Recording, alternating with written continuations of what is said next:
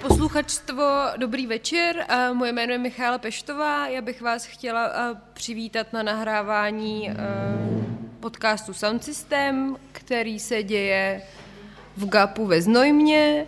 Dneska večer jsou tady se mnou hudební publicisté Karel Veselý. Ahoj. A Nora Třísková. Čau. Dobrý večer, děkujeme, že jste přišli. Jsme nervózní, je to náš druhý živý natáčení, pro Noru první. Jsme nervózní, já nevím. Já nevím, Karle, jsi nervózní? Nejsem. Ty to tak jako řekl, vlastně tak to je výborné, vlastně tak to je výborné, že nejsi vlastně nervózní. je to skvělý, že člověk nemusí být nervózní, tak jako zvyklý. Jsme tady ve skvělém prostoru GAP ve Znojmě, který se zabývá teda primárně výtvarným uměním, ale jsou tady i přednášky a koncerty a divadla, tak je to super místo, pokud někdo pojede do Znojma, tak se rozhodně sem zastavte. Stojí to za vidění, se sem podívat. Každá výstava, co tady je skvělá. Takže doporučujeme rozhodně mega, je to tady mega příjemné. Jsme rádi, že nás tady můžou dneska pohostit. My tam děkujeme teda Vinile, která nás sem vlastně pozvala v rámci svého programu. A taky děkujeme Alarmu, který nám umožňuje nahrávat tady ten fantastický podcast. Přesně. A my vám moc děkujeme za poslouchání, moc si toho vážíme. Řekni něco. Nepotřebuji vidět, jestli to nahrává. Jo, mně se taky líbí se mi ve Znojmě. Jsem poprvé ve Znojmě a je to super. Yes, tak to jsme rádi slyšíme všichni. Tak jak se dneska máte? Jak se vám cestovalo do Znojma, kolegové? My jsme to měli krásnou cestu, my jsme krásně jeli spolu vlakem z Okřižek, to bylo super. Přes Vysočinu bylo nádherný počasí, až trošku jako podivný na to, že je polovina října a pak jsme si dali pěkně procházku po městě, bylo to super. Co ty, Nora, ty jsi cestovala z Brna? Já jsem cestovala jenom z Brna, já jsem přijela už včera do Brna z Prahy, takže dneska mě čekala kratší cesta, jenom hodinka autobusem, který byl sice docela hodně narvaný, ale jinak to bylo krásný. Pak jsem si prošla přes všechny znojemský náměstí a podívala se na výhledy. Bylo to super. No já jsem byla úplně fascinovaná, když nás tady Kája proved, kde to vlastně bydlí. Tak já bydlím na sídlišti nahoře, ale nemůže, no. To my třeba nemáme. Co tady dneska budeme dělat? Projedeme naše klasické rubriky soundsystémový. Co děláme, jak se máme, kde jsme byli, co posloucháme. Takový trošku basic názvy to má, ale nám se líbí. Co nás sere, to je vaše oblíbená rubrika nová. A na co se těšíme. A potom taky máme druhou polovinu, ve které budeme řešit 2 aktuální desky 2 interpretek zpěvaček. Róisín Murphy, která se jmenuje Hit Parade, a potom desku Kylie Minogue, která se jmenuje Tension. Obě vyšly v minulém měsíci, přišly nám nějak zajímavý a tematicky něčem třeba podobný, tak bychom se chtěli nějak podívat na ty desky, co je spojuje. Se to vlastně odkazuje k tomu názvu Příliš stará na pop. Časem teda vysvětlíme, co jsme tím mysleli. Pokud někoho ten název šokoval, tak... Nás šokoval taky.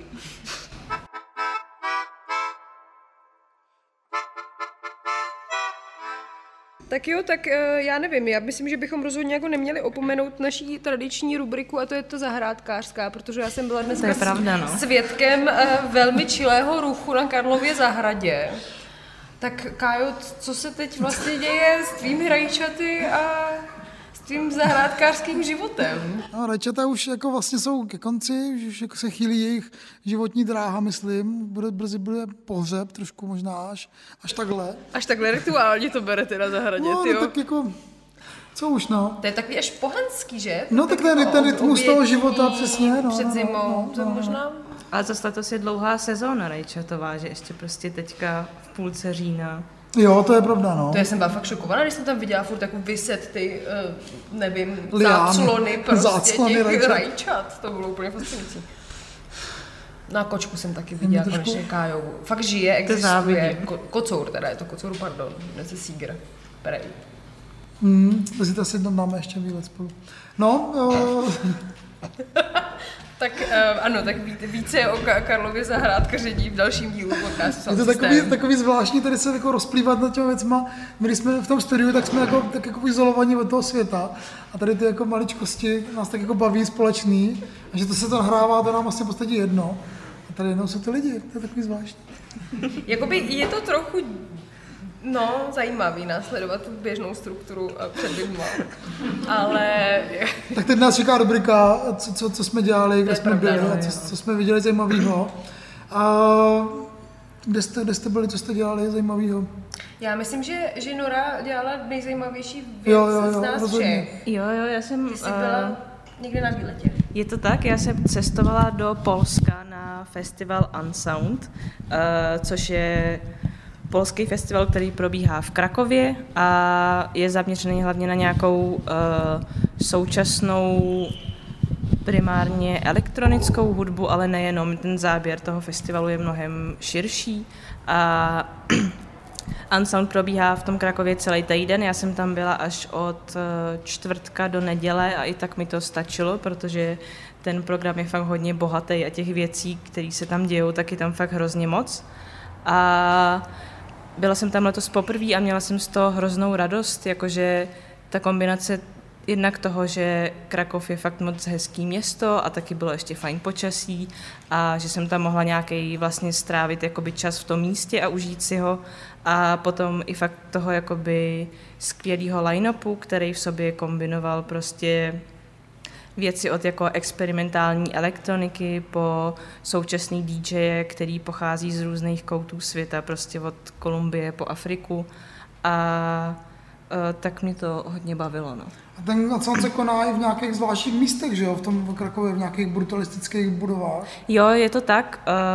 On je vlastně, což je taky skvělá věc na tom festivalu, že je rozmístěný vlastně do různých lokací po tom městě. Dřív býval v takovém brutalistním hotelu, kde jakože se tam odehrával celý ten festival, respektive jeho hlavní část.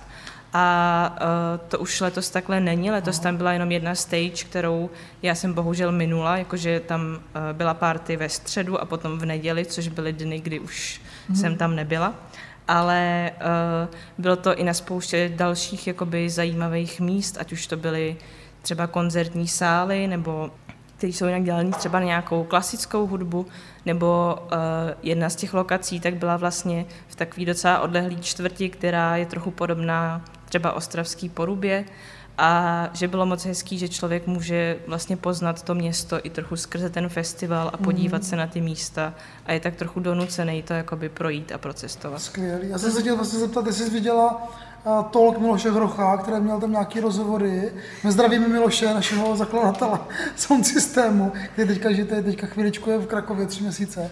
Viděla jsi ho tam nebo ne? Bohužel jsem nestihla, on tam měl tady ten talk s Claire Rusey a Martinou Bastou, který jsem viděla hrát společně, ale ten jejich talk byl ve středu, takže jsem nestihla talk, ale stihla jsem potom Miloše Hrocha a dát si s ním pivo, takže to bylo takhle zvlášť. To je super. Já jsem se totiž chtěla zeptat na podobnou věc, nebo ne na podobnou věc, ale prostě na Miloše, protože jsem na jeho Instagramu viděla takový strašně specifický prostor, který vypadal jako úplně strašně malá přednášková síň a strašně mě zajímalo, co to bylo jako za prostor, že tam ty koncerty, co tam byly, vypadaly úplně top, tak jenom... Jo, to bylo zrovna místo, kam jsem se taky nepodívala, ale... Sorry. Ale to bylo spíš v první části toho týdne a probíhaly tam koncerty dopoledne, které byly víc zaměřený na nějakou třeba ambientní hudbu a bylo to tuším přednášková místnost nějaký lékařský fakulty nebo něco takového, takže... To vypadalo právě úplně fantasticky, jako že by mě v životě vlastně asi nenapadlo, že tam může být koncert a přitom to bylo jako hrozně dobrý. Taky operační sál pro studenty, že jo? No prostě to bylo tak jako hrozně jakoby dolů, že jsi seděl prostě na tom ochozu, že jo, ale bylo to strašně maličký a kdyby přesně tam se měl vejít tak ten operační stůl. No, to je jedno. No, ty jsi tam nějaký věc. Jo, a kromě tady těch jakoby věcí, tak jsem tam teda viděla i tu hudbu a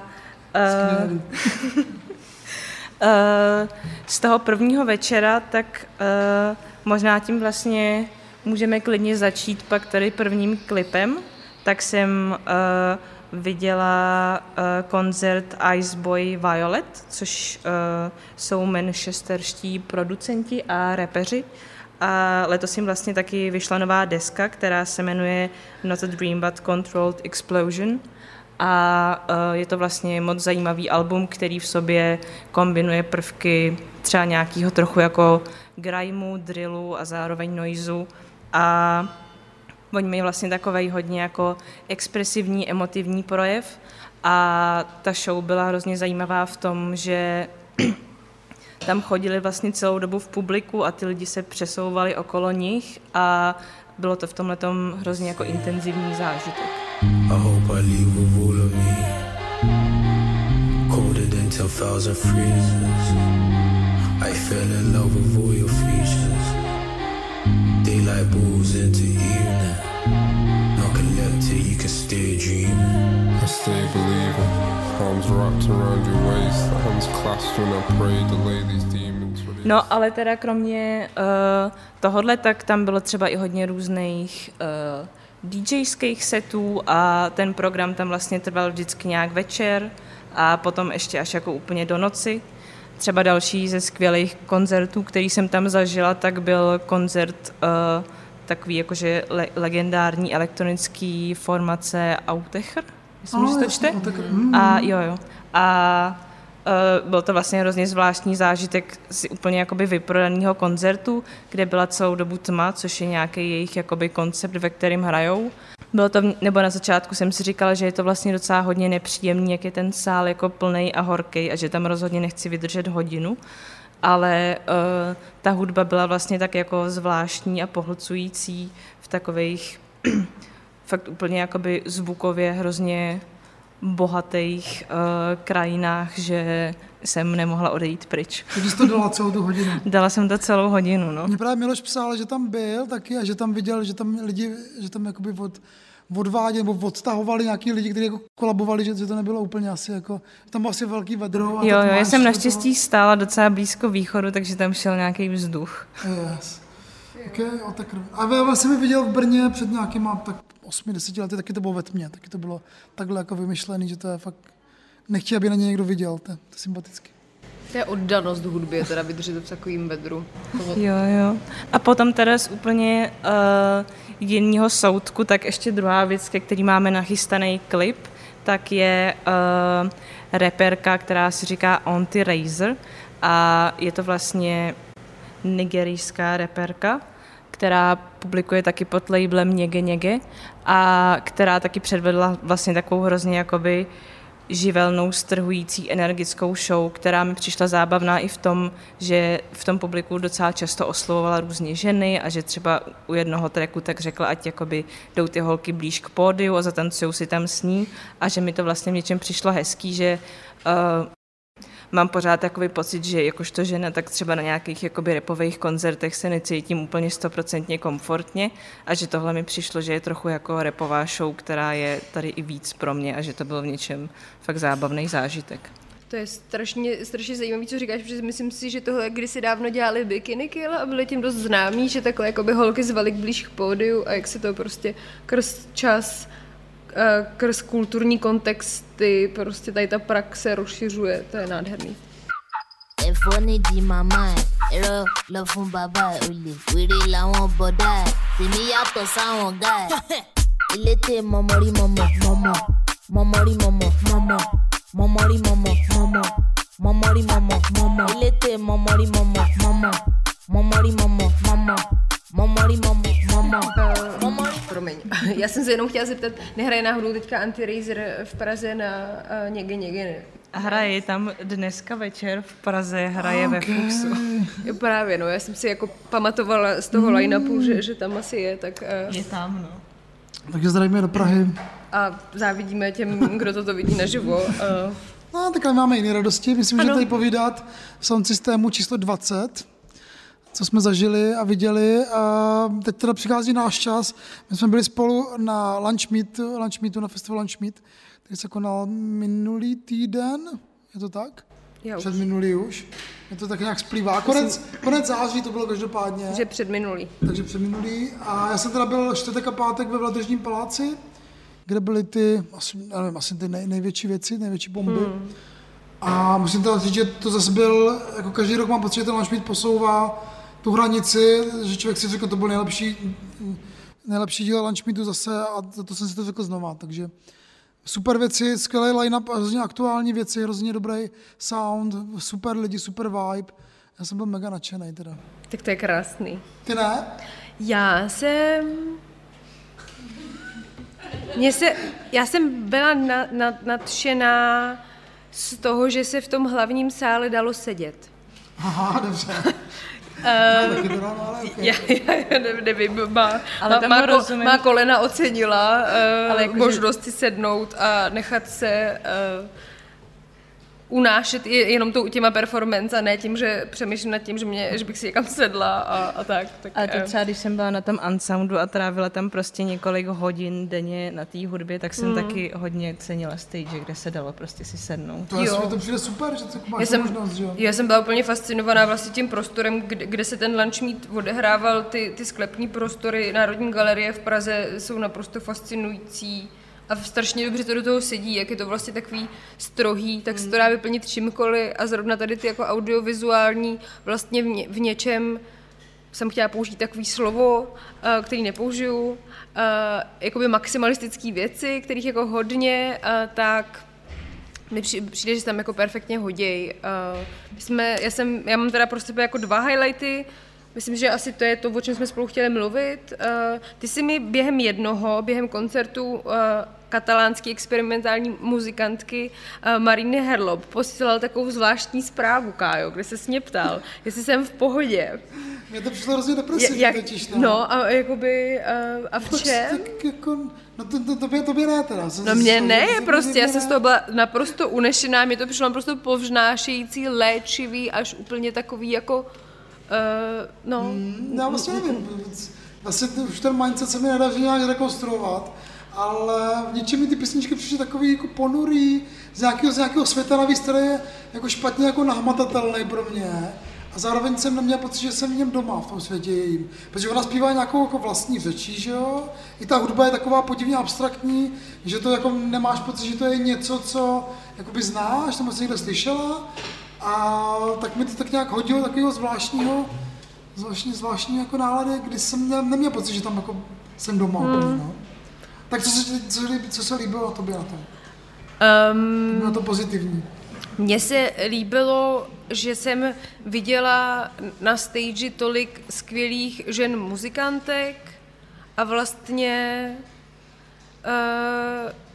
se zamýšlím nad tím, jestli prostě ten prostor, který oni tam těma hudebníma konstrukcema vytvářeli, vlastně nebyl v něčem nepřátelský, pokud asi nemáš nějakou určitou zkušenost. Já jsem se nad tím pak právě po tom koncertě snažila jako zamýšlet, proč ti to přišlo tak nepřátelský. Mně to totiž přišlo, i když jsem jakoby nerozuměla samozřejmě díky té vymyšlené řeči tomu, o čem jako zpívá, tak jsem si tam připadala dost doma a dost pochopená v té celé abstraktní změti a velmi silných vokálních projevech a vlastně testování limitů, kam až můžeme s lidským hlasem dojít a stále nebejt úplně jako totálně nepříjemný a tak jenom. Mě to vlastně přišlo zajímavý, ta SMS, kterou jsi mi poslal, protože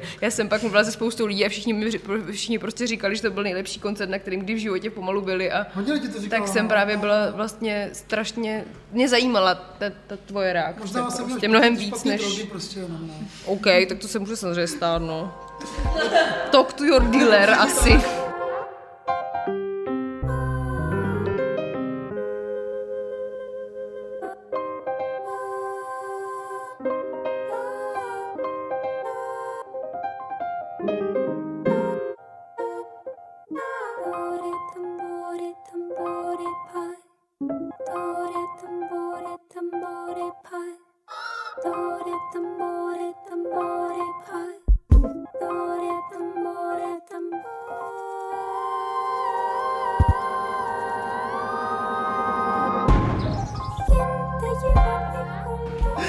Mě tam teda zaujal Evian Christ, tam mi to teda zrovna sedlo, ten mindset.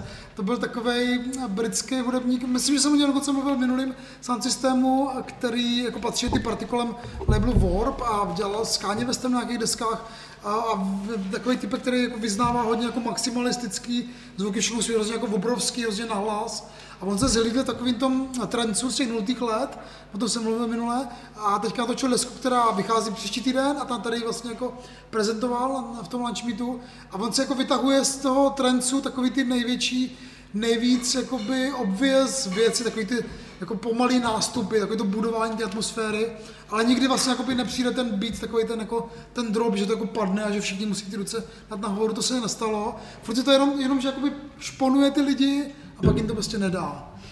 To je ten Evian Christ. Já vím, to jsem podle mě odešla domů v nějaký moment. Ty jsi byl jako úplně v tranzu a já jsem tak jo. Já jsem pak viděla ještě jeden skvělý koncert na Lunch Meetu. Byla to performance český umělkyně Petry Hermanový, která na Lunch Meetu premiérově uváděla svoje dnes vydaný album, který se jmenuje In Dead's Eyes. A to byla pro mě taky naprosto fascinující podívaná. Je to jakoby, já ani nevím vlastně, jak moc to popsat, než jako říct, že to byl nějaký pro mě strašně silný spirituální zážitek. To je jakoby hudba, ve který ona kombinuje varhany s automatickou harfou, ale i nějakýma jako folkovýma postupama. Je to vlastně takovej... Já nevím, nechci to říkat asi, jestli to je jako novodobý folklor nebo dekonstruovaný a znova poskládaný folklor, protože vlastně nevím, jestli to tak je, ale každopádně nám tak působilo i s těma vlastně náboženskýma motivama, že mám pocit, že se to jakoby v nějaký době začalo hodně tady pro nás mísit a byl to fakt takovej okamžik, nevím, dotyku čeho si s čím si, ale bylo to fakt silné, tak...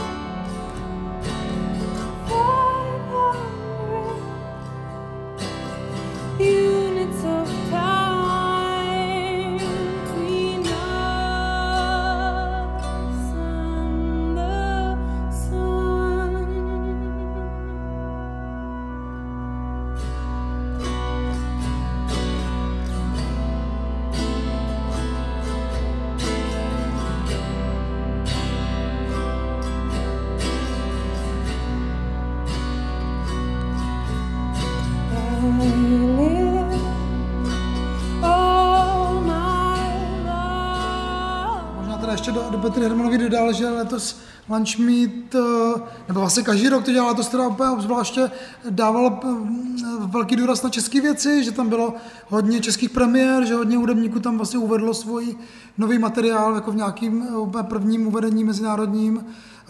Ať už to teda byla hudebnice Martina, která taky vydává desku velmi brzo. Koruf, ano, jasně, a Oliver Thor, nový projekt, který byl taky úplně skvělý.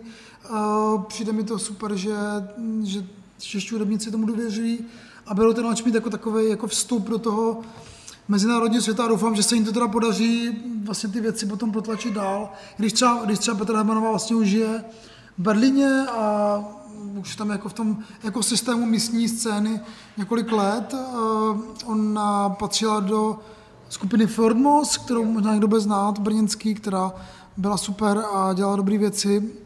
A teď se teda vydala na solovou dráhu a dělá tyhle jako experimentální skvělé věci, které podle mě jako jsou, už mají fakt parametr jako evropský, tak jsem zvědavý na ty ohlasy z nějakých jako mezinárodních webů nebo médií, co na to řeknou. Jestli tady to česká hudba konečně teda už je v tom levelu ty evropskosti. Noro, co ty jsi viděla na Lunch Meetu a zaujalo tě, taky jsem tě tam potkala. Já jsem na Lunch Meetu stihla letos jenom páteční večer a hodně mě bavila tady ta zmiňovaná show Olivera Thora, která byla i vlastně audiovizuální a tak to mi přišlo jakoby moc zábavný ale zároveň ten večer nějak jsem byla taková trochu unavená a tím, jak většina těch věcí byla vlastně založená na nějakých třeba prostě jako dekonstruovaných klubových beatech a tak jsem toho pak nějak už byla trošku sytá a Ono z ukázem už nevypadalo z těch dvou, ale Lunch Beat je to opravdu elektronická hudba. Jo, no, my jsme zrovna jakoby tady vyzdvihli nějaké ukázky, které úplně jako nejsou reprezentativní. Možná to, co jakoby, o čem mluvil Kája předtím, s tím trencem, bylo mnohem víc vypovídající o tom, o čem vlastně Lunch Meat je. Ale... No je super, že ten rejstřík těch zvuků a žánrů je tak široký, že se tam vejde cokoliv. Lunch Meat dělal jako super věci, 15. ročník byl letos, myslím, že už jako vybudovali svoji pozici, podle mě zase už teda jako překročila české hranice, uvidíme, jestli se ještě nějak budou expandovat dál, bylo by asi na čase překročit i Česko. No tak to byly, co jsme zažili, já jsem ještě tam, musím se přiznat, musím se pochlubit, že jsem byl ještě na večerku Full Moonu, trošku jako opožděný, protože minulý narozeniny zastavil covid a tak jako se to odsouvalo, teď teda konečně Mean Factory byla ta oslava a bylo to minulou středu. Hrála tam Amelie Siba, Kale a můj oblíbený Fakult, to náš oblíbený Fakult a já jsem si teda, musím říct, mega užil ten koncert. Bylo to skvělé. Bylo to hezký. Yes. Tak gratulace Full Moonu k narozeninám a hodně štěstí, zdraví. Přejeme všichni, to je taková naše tady alma mater. A my jsme se potkali, že jo, Full Moonu všichni. No, myslím, že není v Česku podobný žádný hudební projekt vlastně takový trvanlivosti a takového jako rozměru a spousty práce každý měsíc, jako je na Full Moonu. Tak přejeme hodně štěstí a dalších minimálně 10 let.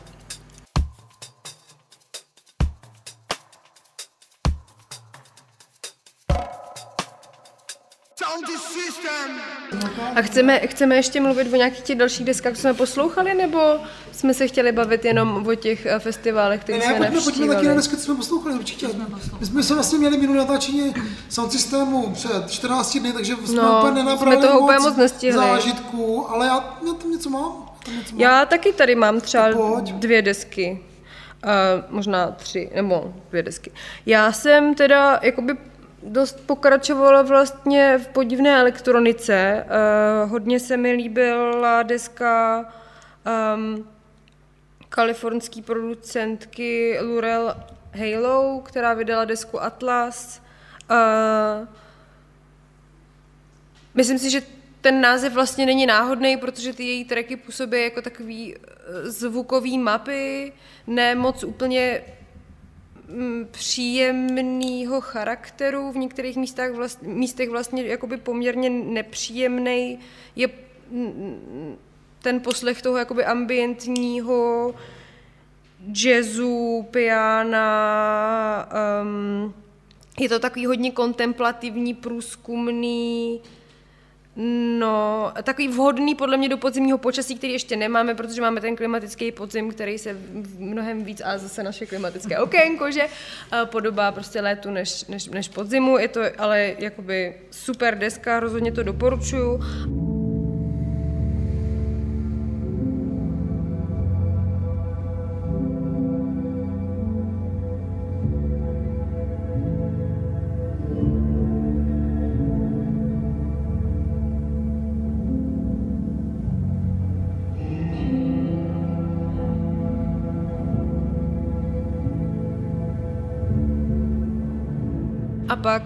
A to jsem měla velikou radost, protože to jsem vůbec nějak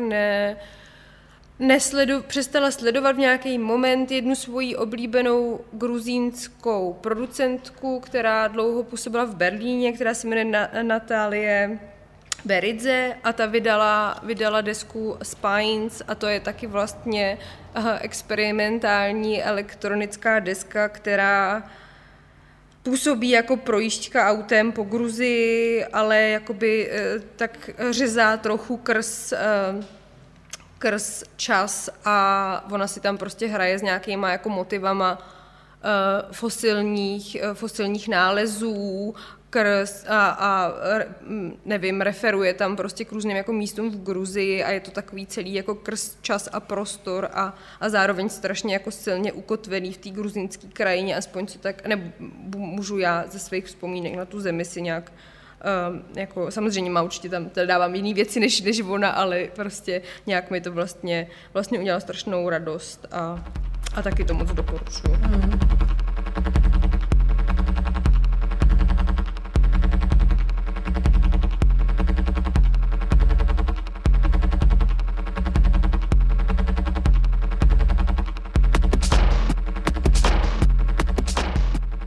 Co ty jsi poslouchala? Máš tam něco?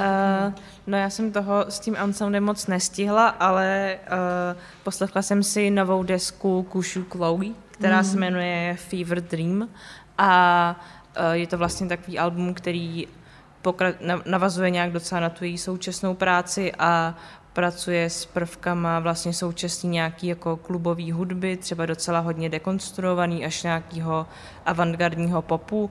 A ta deska, ten jakoby její začátek, tak je víc plnej nějakých třeba právě tady těch tanečních věcí nebo vyloženě fakt takových jakoby chytlavých bangerů a ke konci tak se to album tak jako uklidňuje a je tam spíš třeba prostor pro nějaký jako zpovědi a klidnější tracky, takže to je doporučení za mě. Ona bude hrát tady, ne? Někdy? A bude hrát i v Praze ve Fuchsu, tuším 18. Blink twist if you hit me. I'm just heading to hell. Then I prayed that I was busy. He said after I live, if I forgive, let me hold you tight, yeah. Let me look at you before everything goes on. You can't mama, you can't hide. You can't mama, you can't hide. Já se ještě teda vracím, když si teda, já taky řeknu, co jsem poslouchal, trošku k Lunch Meetu, kde ještě jeden koncert, který mě zaujal a hodně jsem se na něj těšil a pak se mi to vlastně spojilo deskou, která vyšla snad takový den po tom koncertě a to byl pařížský hudebník Ahosan, takový skladatel na pomezí jako noiseu a koláže, avantgardní hudby, který navíc ještě spolupracuje se spoustou rapperů, můj oblíbenec Blackhain, tam byl na té desce, jsou tam Clipping, taková jako experimentální rapová crew a Murmother, takže vlastně tam hodně rapu, ale zároveň je ten rap jakoby utopený v těch jeho noiseových, jako takových jako betonových celcích obrovských, který jako člověka tak jako podivně jako zahltí. Ten koncert byl teda byl to na té stage, která byla víc jako klubová, tak tam se nedalo sedět, takže všichni museli stát. A takže to jako na člověka to jako padalo ten hluk takhle jako nahoru, z vrchu dolů. A je to teda jako hodně jako věc, která asi pro fajnšmekry trošku, ale já ji stejně pustím a to tady mám jako klip, takže sami uslyšíte, co si o to myslím. Mám pocit, že Ahosan má hodně jako specifický, jako, na to, že se pohybuje v tom noiseu, což vlastně má člověk pocit, že noise je furt stejný, furt je to jenom noise, furt je to jenom hluk, tak má vlastně rukopis, který je nějakým způsobem zajímavý. A plus ta deska se jmenuje Rhythms a ona se odkazuje na jako poststrukturalistickou filozofii, takže jako ještě dobrý si tomu knihy něco přečíst a tak a pochopit to. On to prostě bere, jako, že to album je takový jako prostor pro různý jako experimenty a pokusy spolupráce s různými muzikantama, která navíc ještě vlastně bere to, jako, že to není ukončený, že to vlastně furt jako mutuje, furt pokračuje, takže možná bude nějaký jako Rhythms 2 a něco, co mě vlastně jako potěšilo i na tom Lunch Meetu, i teda potom, když jsem to poslouchal doma v klidu, tak to třeba vás taky potěší.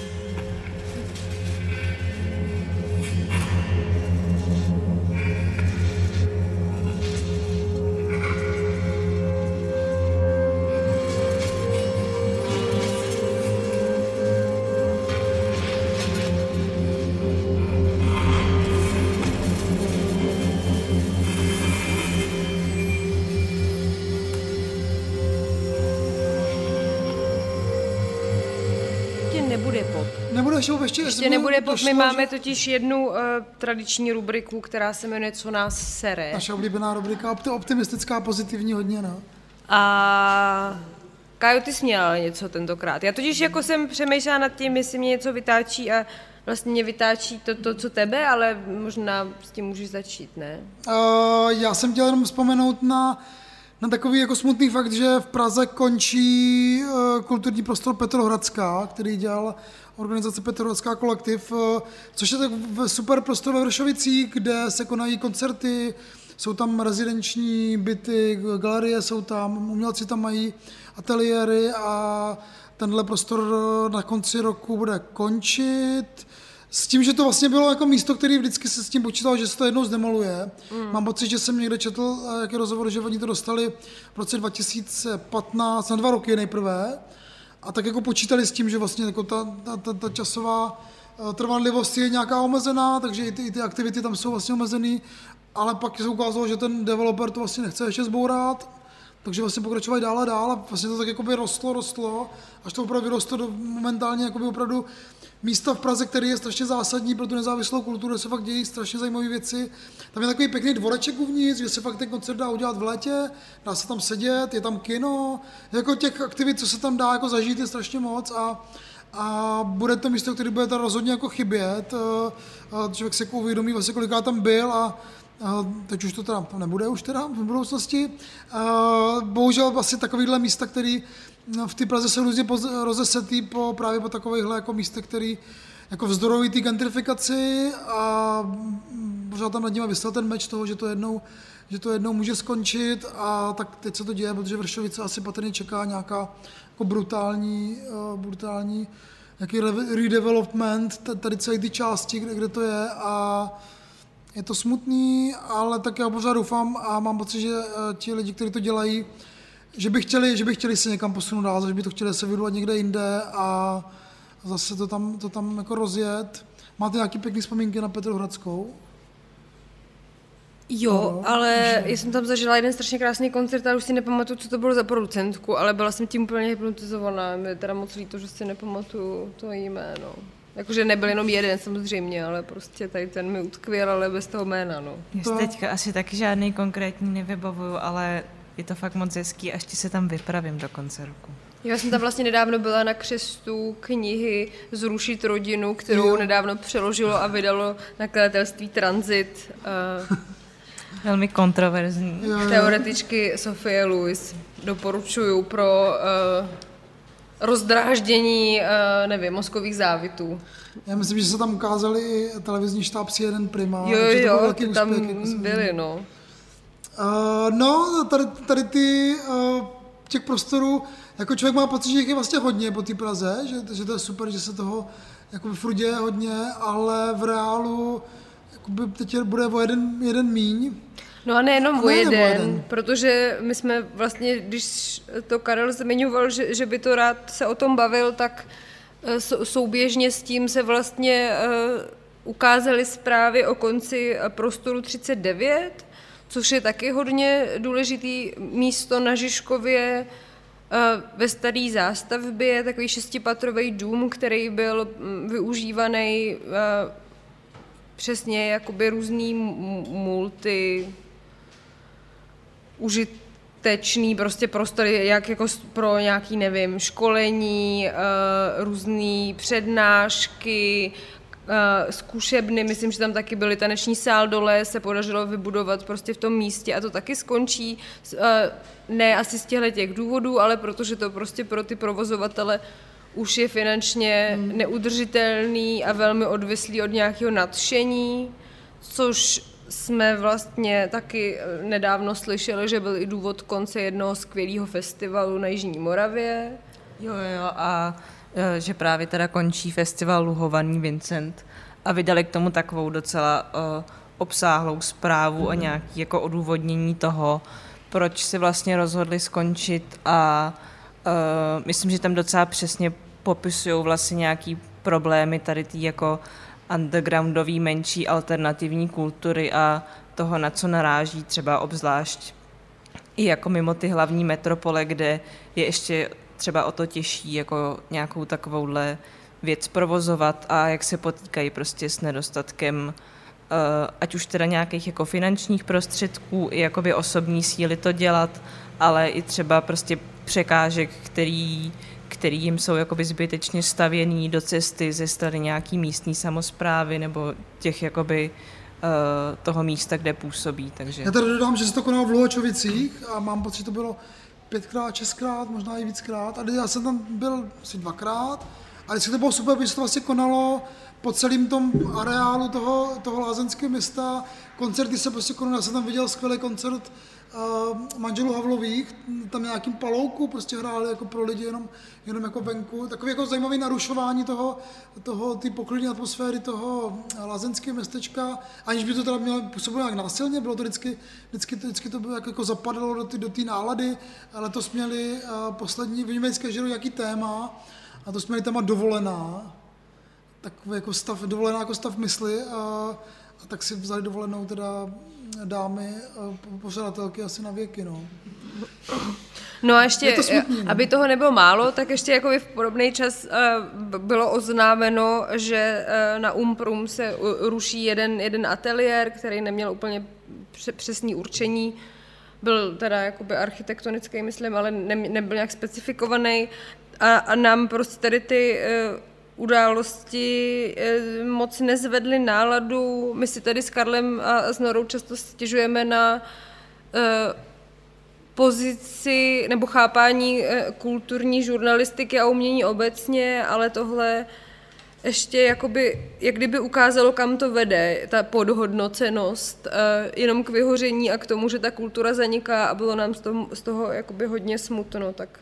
Jo, tak jsou věci, které fakt fungují na nějakým jako nadšenství a to nadšenství ale funguje teda jako chvíli, no. Právě, že to jakoby vypadá jako izolovaný případy různých part, který měli skvělý nápad a spoustu nadšení, ale jak jakoby vidíme, tak je to nějaký systémový problém, který evidentně se neřeší a bylo by fakt smutný, kdybychom o tu kulturu začali přicházet v nějaký větší míře a zabíjeli tímto nadšení, no.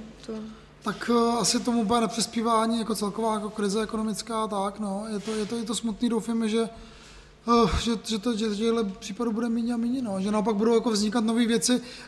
Teď mám pocit, že byl takový období, úplně já nevím, jak se mi to stalo, že vnímám, že různý jakoby kulturní instituce nebo organizace nebo aktivity slaví nějaký narozeniny, ať už to byl ten Full Moon nebo Alarm, teda, to se tady malá domů trošku, ale že je super jako si prostě připomínat to, že prostě některé věci furt jako žijou, furt existujou.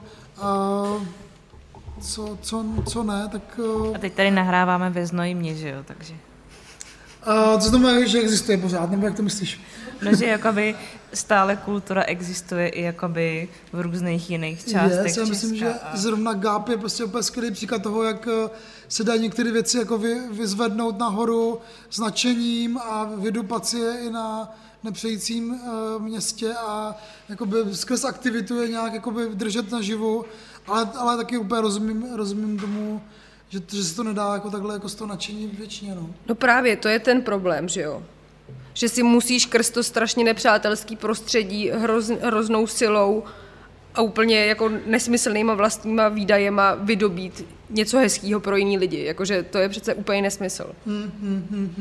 No já jsem se vlastně o tom bavil, ještě se vracím k tomu Luhanému věci, já jsem se o tom bavil s Hankou Řičicovou, naší kolegyní, kterou tady ve Znojmě taky známe, sem jezdí občas do GAPu, tak ona právě jako by mluvila o tom, že vlastně už se to jako ani nemohla jako užívat ten festival vlastně z té pozice té organizátorky, protože už to bylo příliš, jakoby ten tým byl hrozně maličký, že jo, což tak většinou bývá tady u těchto aktivit, aby se ušetřilo a už to na ně prostě bylo moc a vlastně to přemýšlení o tom, jestli to dělat nebo nedělat dál, vlastně jako převážilo ten nekonečný stres a to, že vlastně už se ani jakoby neužijí ten festival, který vlastně sami dělají, protože prostě už to nejde, je to tak namáhavý tak, ale zároveň zase jako vlastně věřím v dobrý úsudek jakoby organizátorek zrovna Luhany Vincenta, že než aby se jakoby úplně u toho jakoby nějak šli na krev, tak to radši zabalili.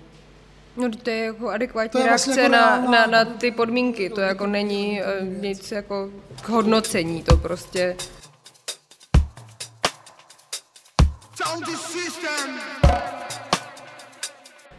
Tak ale my ještě nekončíme, my ještě to nebalíme, naše nadšení ještě pořád trvá v Soundsystému, máme 20. díl, tak to ještě Wow, tyjo, bychom si nepřinesli žádný dárek, ale... Tohle celý je dárek, tenhle výlet. To je pravda, ten výlet je dárek, omlouvám se, zapomněla jsem nevděčná, ano.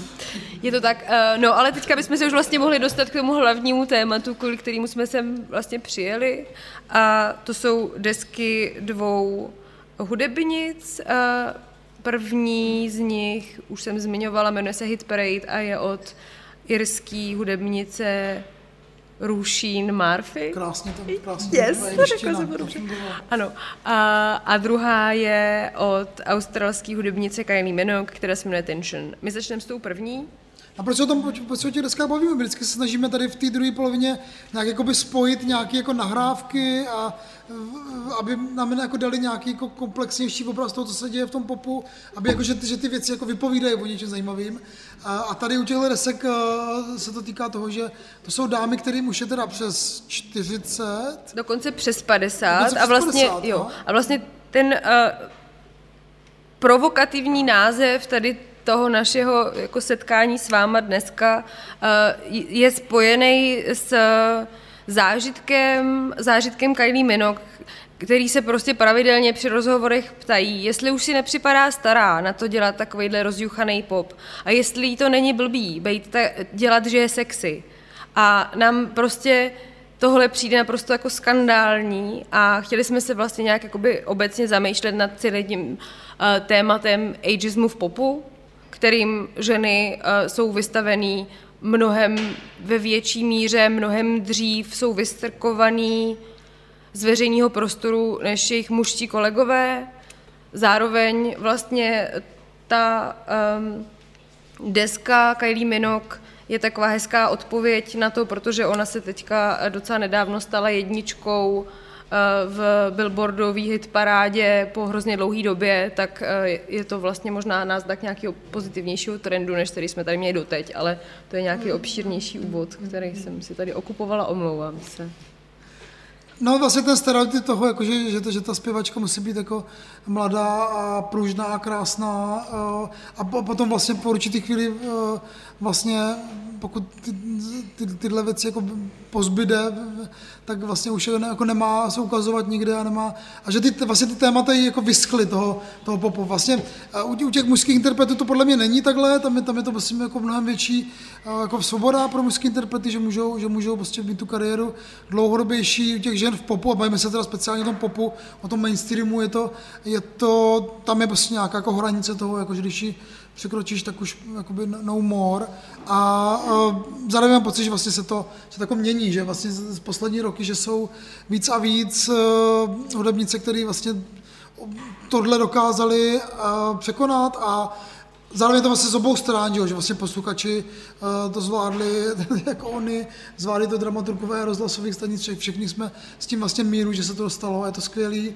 A tak jsem to trošku zmátl, že? Ne, to ne, jako, ale bož nás to prostě jenom řekl tak, jak to je, no, jako, že to furt jako spoustě lidem jako trhá žíly, že jako, proč tady ten klimakterický diblík zpívá o tom, že jí má chlap šáhnout sem, jako, že jako, to je prostě jako realita, že spoustu lidí pořád dráždí, když skoro 60letá žena, i když nebo 55letá žena, i když vypadá jako Kylie Minogue, říká tyhle věci, to prostě jako je realita, jakože pro velkou část společnosti jsou jako ženy od určitého prostě věku neviditelný. Jak o tom píše Klára Vlasáková krásně ve svém super románu Těla.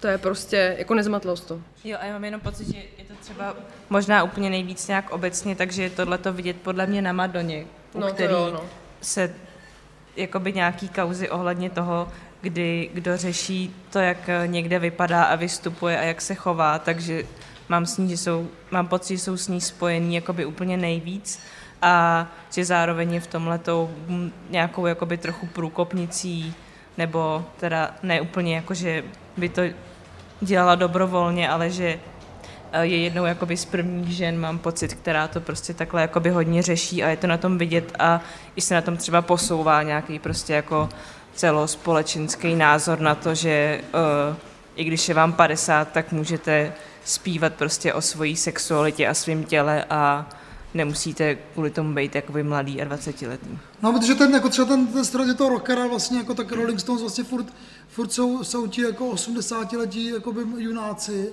kteří furt vlastně předstírají, že nikdy nezestárli a oni si to můžou dovolit, že jo? V tom roku je to vlastně ten jako věk nehraje vlastně roli u těch zpěvaček, ale mám pocit, že já jsem si vzpomněl na Robin, na švédskou zpěvačku Robin, která před pár lety vlastně super rozhovor, někde jsem se na to vzpomněl a mám pocit, že to někde cituju v nějaké knize, že ona vlastně mluví o tom, že v určitý chvíle vlastně došlo, že už jako, že vlastně, že jí to, že opustila ten stereotypní věk, kdy vlastně se má nějak chovat nebo něco dělat a přišla do toho jako věku zakázaného v uvozovkách. Takže je to vlastně ta obrovskou svobodu, že vlastně najednou měla pocit, že může dělat úplně cokoliv chce, že vlastně si může vlastně jako formovat tu hudbu tak, jak chce sama, aniž by vnímala nějaký nároky z toho publika nebo z toho labelu.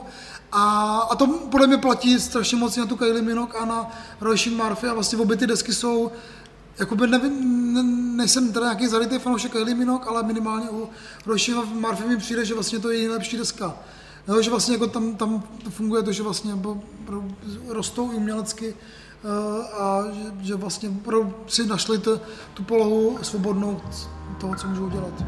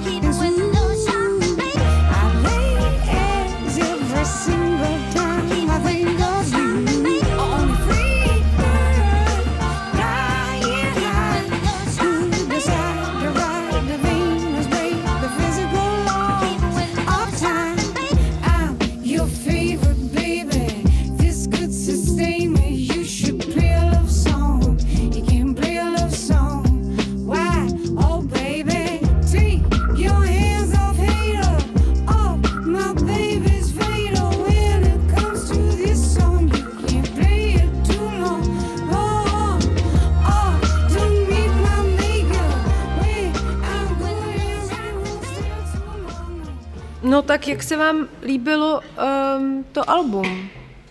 Musíme začít mluvit o Róisín Murphy, když jsme ji načali takhle. A mě strašně bavily ty singly, což nevím, jestli je dobrý jako úvod do toho názoru na album. Hrozně mě bavily ty singly, vlastně ona je vydávala, postupně vydala jich třeba 5. A to album samotný je strašlivě dlouhý, úplně až jako nesmyslně. Má takovou jakoby podivný tracklist, že tam jsou některé písničky, které jsou za sebou strašně dlouhý a mám trošku problém to jako doposlouchat do konce. A to se teda jakoby omlouvám přímo, že bych neměl si takovýhle si stěžovat, ale tady mi to zrovna trošku jako vadilo. Těšil jsem se na tu desku hodně, protože mi ty singly bavily, ale potom ten samotný jakoby finální produkt možná mohl být trošku kratší. Ale je to super deska, musím říct, že je super deska. Jo, já bych asi jakože souhlasila s tou dílkou, že ta deska má prostě skoro hodinu nebo něco takového a že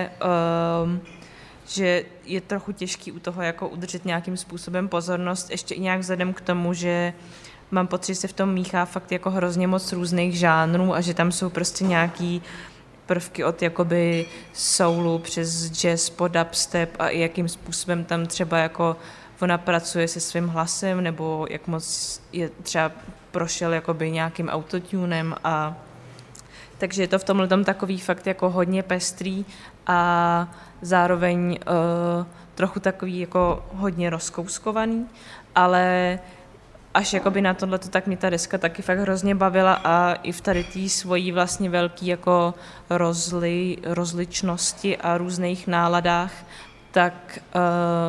tak mi přišla, že vlastně, nebo že celá ta deska je o nějaký jako touze, mám pocit, a že to vlastně tady to jakoby nějakou její vnitřní touhu, která je tam i jako hodně osobně zpracovaná, takže jí to zachycuje v hodně jakoby odlišných polohách, nějaký jako euforie i třeba trochu víc zoufalství a že v tomhle mě ta deska bavila.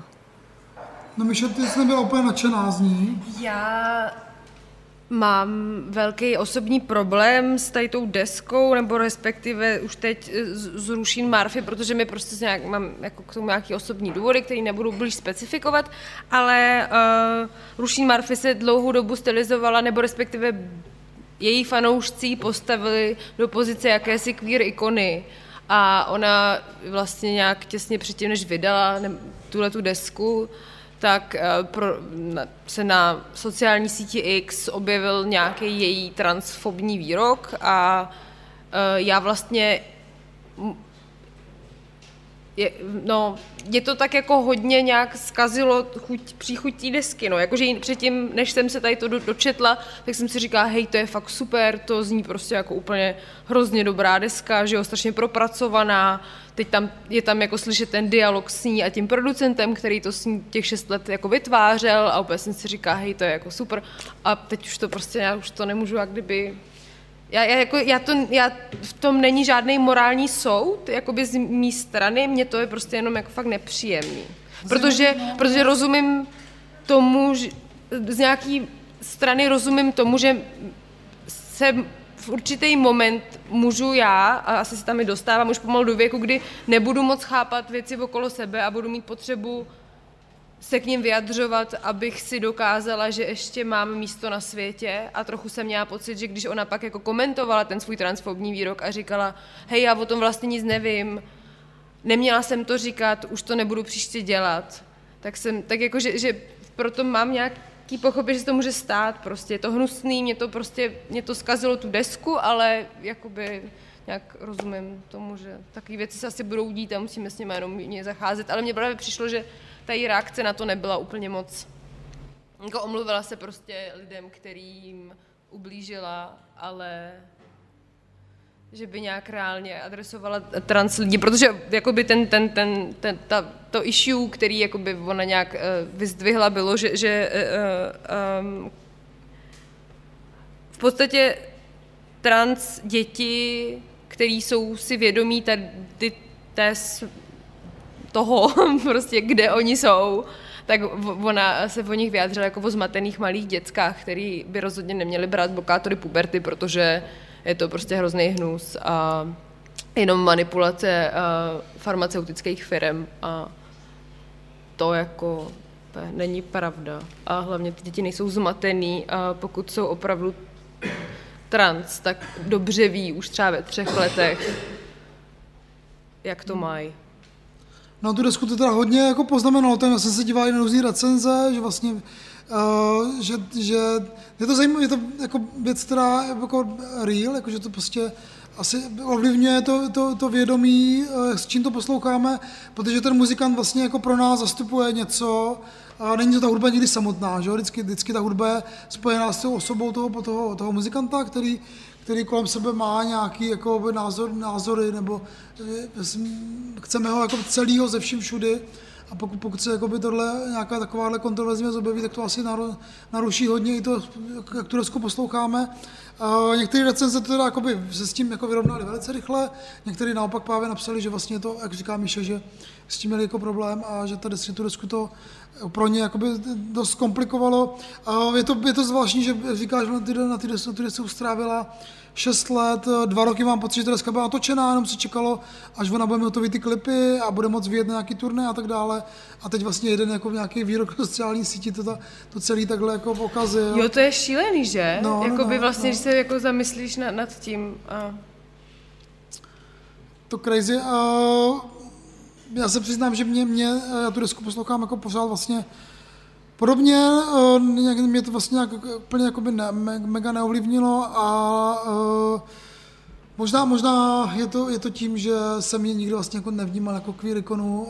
Róisín Murphy je hudebnice, kterou já mám spojenou s kapelou Moloko, že z 90. let s taneční scénou, potom vlastně dělala věci, které byly na solové kariéře a Přijde mi, že vlastně ta deska je nějaké jako vyvrcholení nějaký její cesty někam a s ním to ji poslouchám, no. Tak půjdeme na Kylie Minogue, která asi je víc, jako ještě víc pop. Nechcete se o tom už bavit? Já jsem to nechtěla zastavit, jenom, jakože jsem jenom vyjádřila, jak to mám já, ale to nebrání vůbec žádný diskuzi, jestli jste k tomu ještě měli něco. Jsi v pohodě. Tak OK. Tak je to dva na jednou u Róisín Murphy, teda v naším hodnocení. Ne, ale jakože jako já prostě i přes tady ty osobní pocity jakoby říkám, že to je skvělá deska. Jenom já už si asi jako nechci pustit. No. Okay. Pochopitelně. Stejně jako mám třeba problém poslouchat Kanye Westa, no, poslední desky, tak já jsem vlastně jako adekvátně jako v nějakém světě, ve kterém se já pohybuji, do kterého jako já vkládám nějaké jako emoce silný a když prostě Kanye West má nějaké antisemické výroky, tak jako s tím mám docela problém, no. Tak pohodě.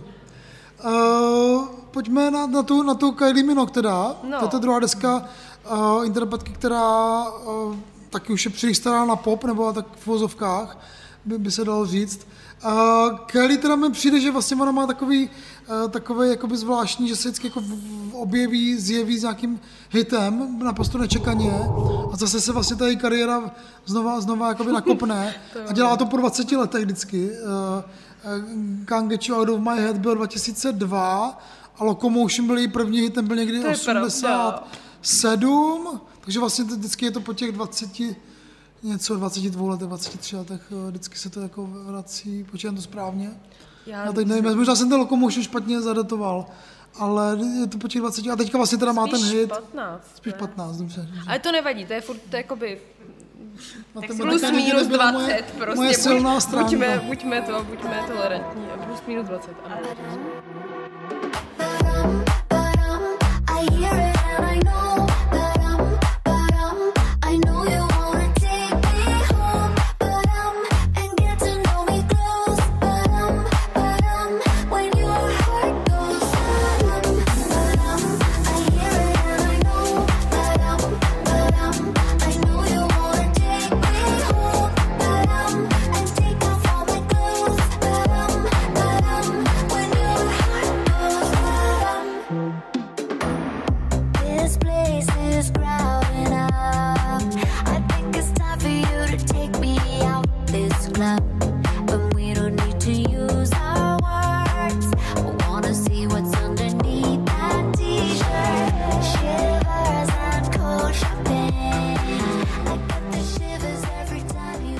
Že v Gapu zazněla Kylie Minogue, to je jako super věc. Ale zároveň já se přiznám, že ta deska vlastně jako nebavila, ale tady ta písnička je teda earworm, teda tvrdý, no. Já jsem jí pak taky nemohla dostat z hlavy. Ale mně se třeba tady ten track vůbec nelíbí. Aha. A ta deska celá? Ta se mi líbí, ale je taky dlouhá. No, mně se... Já si asi dovoluju konečně v životě mít otevřeně ráda takovýhle totálně ujuchaný 80kový disco, tak na tady to hodně tenhle ten zvuk hodně rehabilituje tady tu jako stránku nějakou mojí a tady ta deska ještě v kombinaci s těma textama, který jsem naznačovala už jakoby na začátku, kde ona tam jakoby hodně akcentuje taková ta témata, která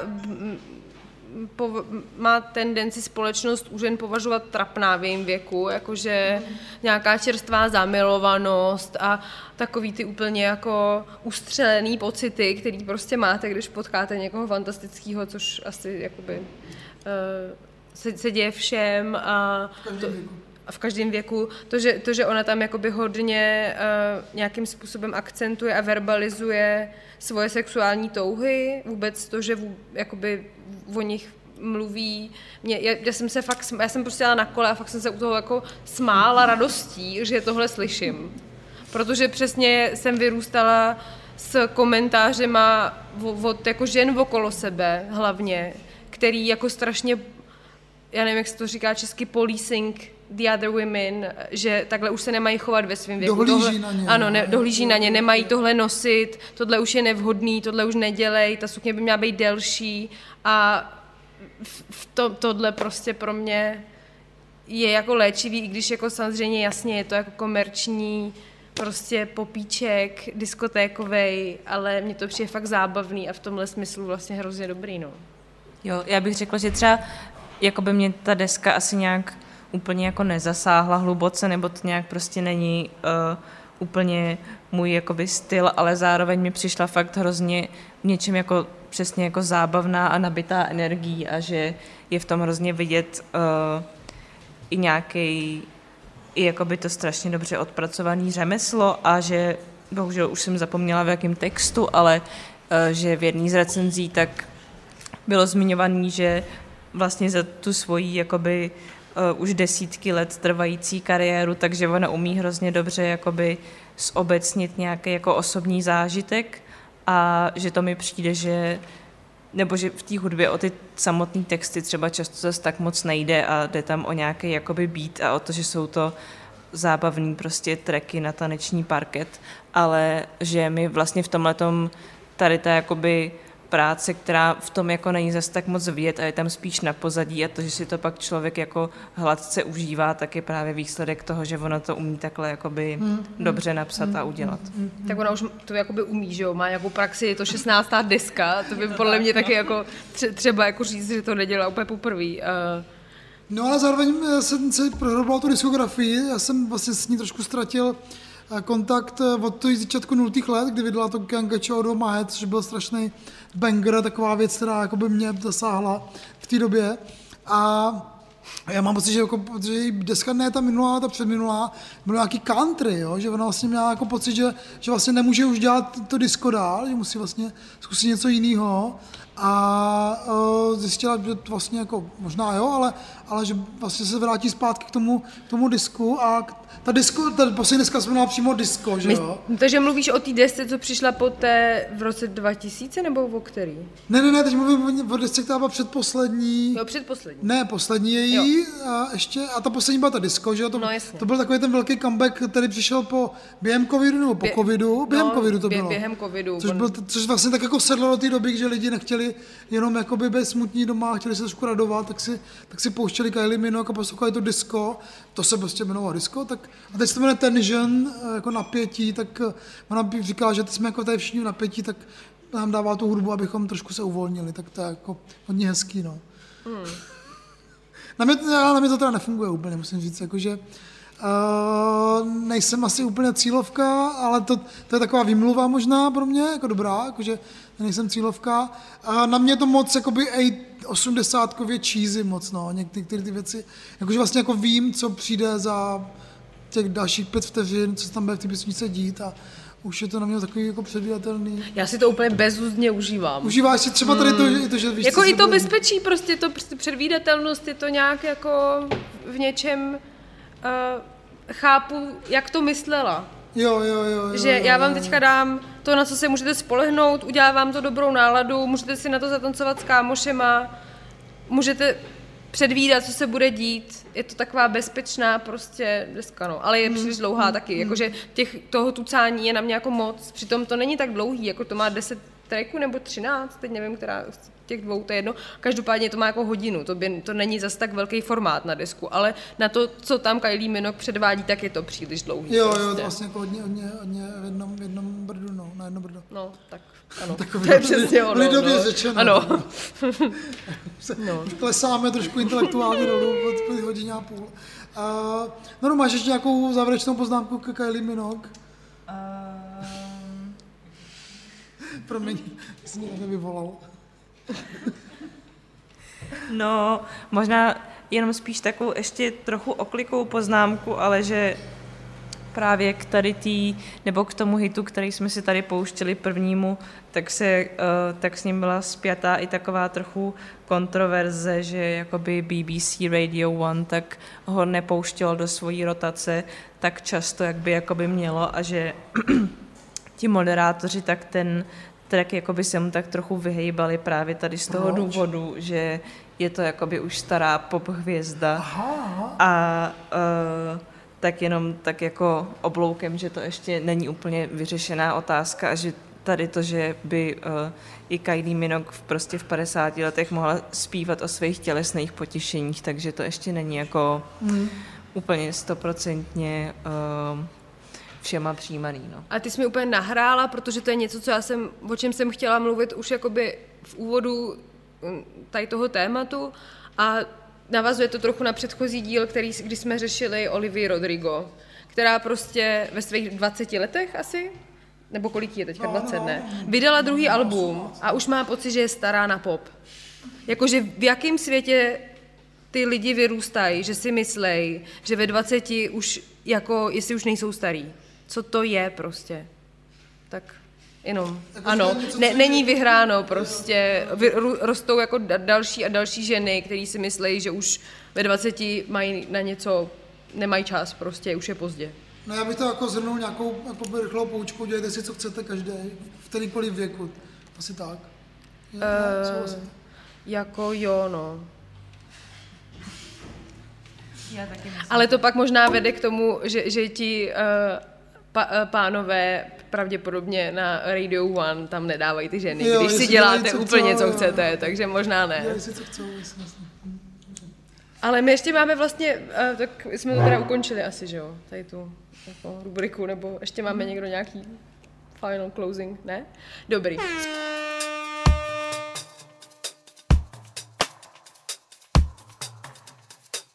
Super. A ještě máme ale jednu rubriku. Tradičně se bavíme o tom, na co se těšíme. Těšíte se na něco? Jo, já se třeba těším na 2 koncerty, které oba shodou okolností proběhnou v listopadu v Roxy. A jeden z nich je Eve's Tumor, o kterém jsme tady taky už mluvili. To bude 7.11. A potom předpokládám, že se potkáme na Jaeji. Tak, ano.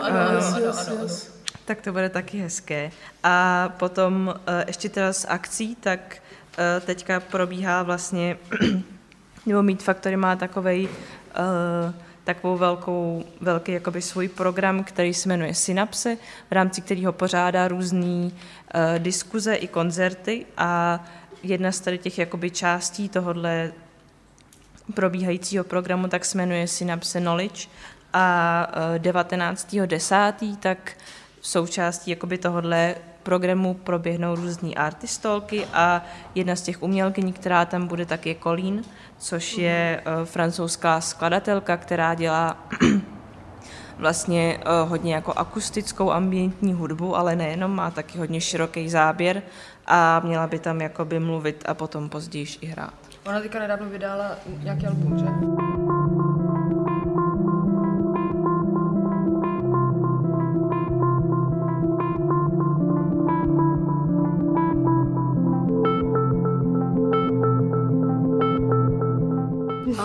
V listopadu máš něco, Míšo, zajímavého?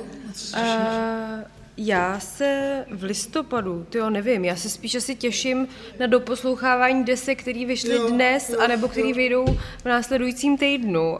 Já jsem totiž nestihla si pořádně proposlouchat novou desku Sufjana Stevense, tak na to se jako moc těším. To mě taky čeká ještě. No já jsem byl maličko zklamaný, protože já jsem velký fanoušek jeho a nějak mi to úplně nenajelo, ale myslím, že třeba v neděli spadnou ty teploty o 10 stupňů a bude jako opravdu jako už pršet a bude zima, tak to je ta doba na Sufjana Stevense reálně. Jako fakt jo, dáme si vědět, jo? Dáme si vědět, jak to dopadlo. No. Pak mám ještě jako nějaký další desky, na který se jako těším, si doposlouchám a furt přemýšlím, nebo furt chci jet na koncert Lost Girls a furt nevím, kam na něj pojedu. Tak já se furt těším na ty stejné věci. už pár měsíců, ano. Já teda ještě si přiřadím, když jsem teda ten velký fanoušek Lunch Meatu a fanboy a toho, co dělají, tak oni budou ještě dělat jednu, budou slavit narozeniny, 15 let Lunch Meat a bude to Meat Factory a bude tam Hudson Mohawk, kterého jsem vlastně neviděl letos na popmese a nějak jsem ho minul, už jsem možná šel domů, nebo už jsem šel spát tak tady snad bude hrát dřív než na tom popmese, tak Kylie Minogue na Lunch Meet Night a z desek se ještě těším teda na tu Petru Hermanovou, která vyšla dneska, to jsem zvědavej. Nová deska Róisín, která bude taky úplně super, jejíž jméno jsem teďka zapomněl. A I Kill Your Dog. To tady já mám ve svém seznamu těšení na desky. To se tady hodně hodí do toho našeho kočičího vibe, že jo. Den Drake, že jo, vydal něco taky s těma čoklama. Jasně, The Dogs vlastně, no. Ty nevím proč, pro kočky by měli všichni točit desky. Ano. Pro kocoury. A poslední věc, co se těším, je Kylie Minogue, což je taková zimbabská raperka, která vydává novou desku po strašně dlouhé době, kdy jakoby vydává hrozně moc singlů a konečně teda se odhodlala to nějak pozbírat a něco z toho vybrat a dát nějaký nové věci a podle mě to bude strašně jakoby namáklý a hrozně dobrý a deska se bude jmenovat Sweet Justice, tak snad to bude jako pro ní nějaká sladká spravedlnost, že dlouho o ní nebudu slyšet a teď vydá desku, která všechno zboří. This that wrist hit, rubber band clip, I know feel the flow, nauseating sick, yeah you hidden from the view, that's too bad, suck on this, elevator, you a fool, tryna hack on this clip, I'm unanimous, I'm a jigsaw, not a quick fix, not computer, nah, I be accurate, be hidden targets. A to už bude teda úplný závěr dnešního večera, díky, že jste s náma vydrželi tu hodinu a půl, my jsme měli tu přestávku si dát, tak jsme furt jeli dál a dál. Děkujeme všem posluchačům, kteří to s náma dali ze záznamu. Poslouchejte Soundsystém a běžte na náš Instagram. A samozřejmě taky mega děkujeme Alarmu, kterýmu byste měli poslat peníze všichni. A my vám moc děkujeme za ty, co jste nám už poslali. No, my jsme nezděli vždycky jak nevděčně a vyděračně, pošlete nám peníze. Ale nebudeme tu, když nám je nepošlete, takže možná... A taky samozřejmě děkujeme Gapu, že nás tady dneska hostil, bylo to tady skvělý. Gap ve Znojmě, pokud někdo pojedete do Znojma, tak tady musíte se sem zastavit. Je to tady skvělý, ať už teda chcete si dát víno nebo kafe, anebo kouknout na umění. Tak díky moc, že jste to se mnou dali a ještě ten klip si pustíme. Díky Míše Peštový, Noze Třískový.